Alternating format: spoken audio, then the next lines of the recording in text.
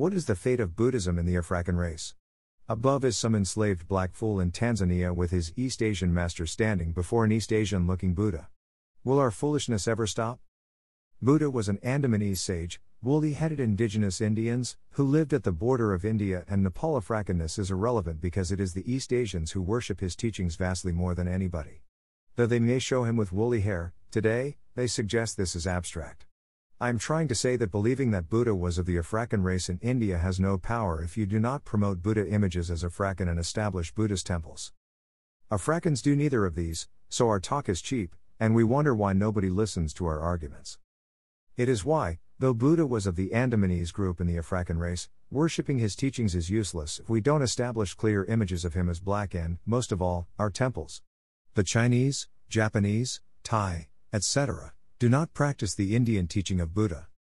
They have the distinct sects that they use to promote a version of Buddhism that celebrates their race, not the blacks. These East Asians are entering Africa and establishing their arrangements of Buddhist temples, particularly in Kenya, Tanzania, South Africa, and Ghana.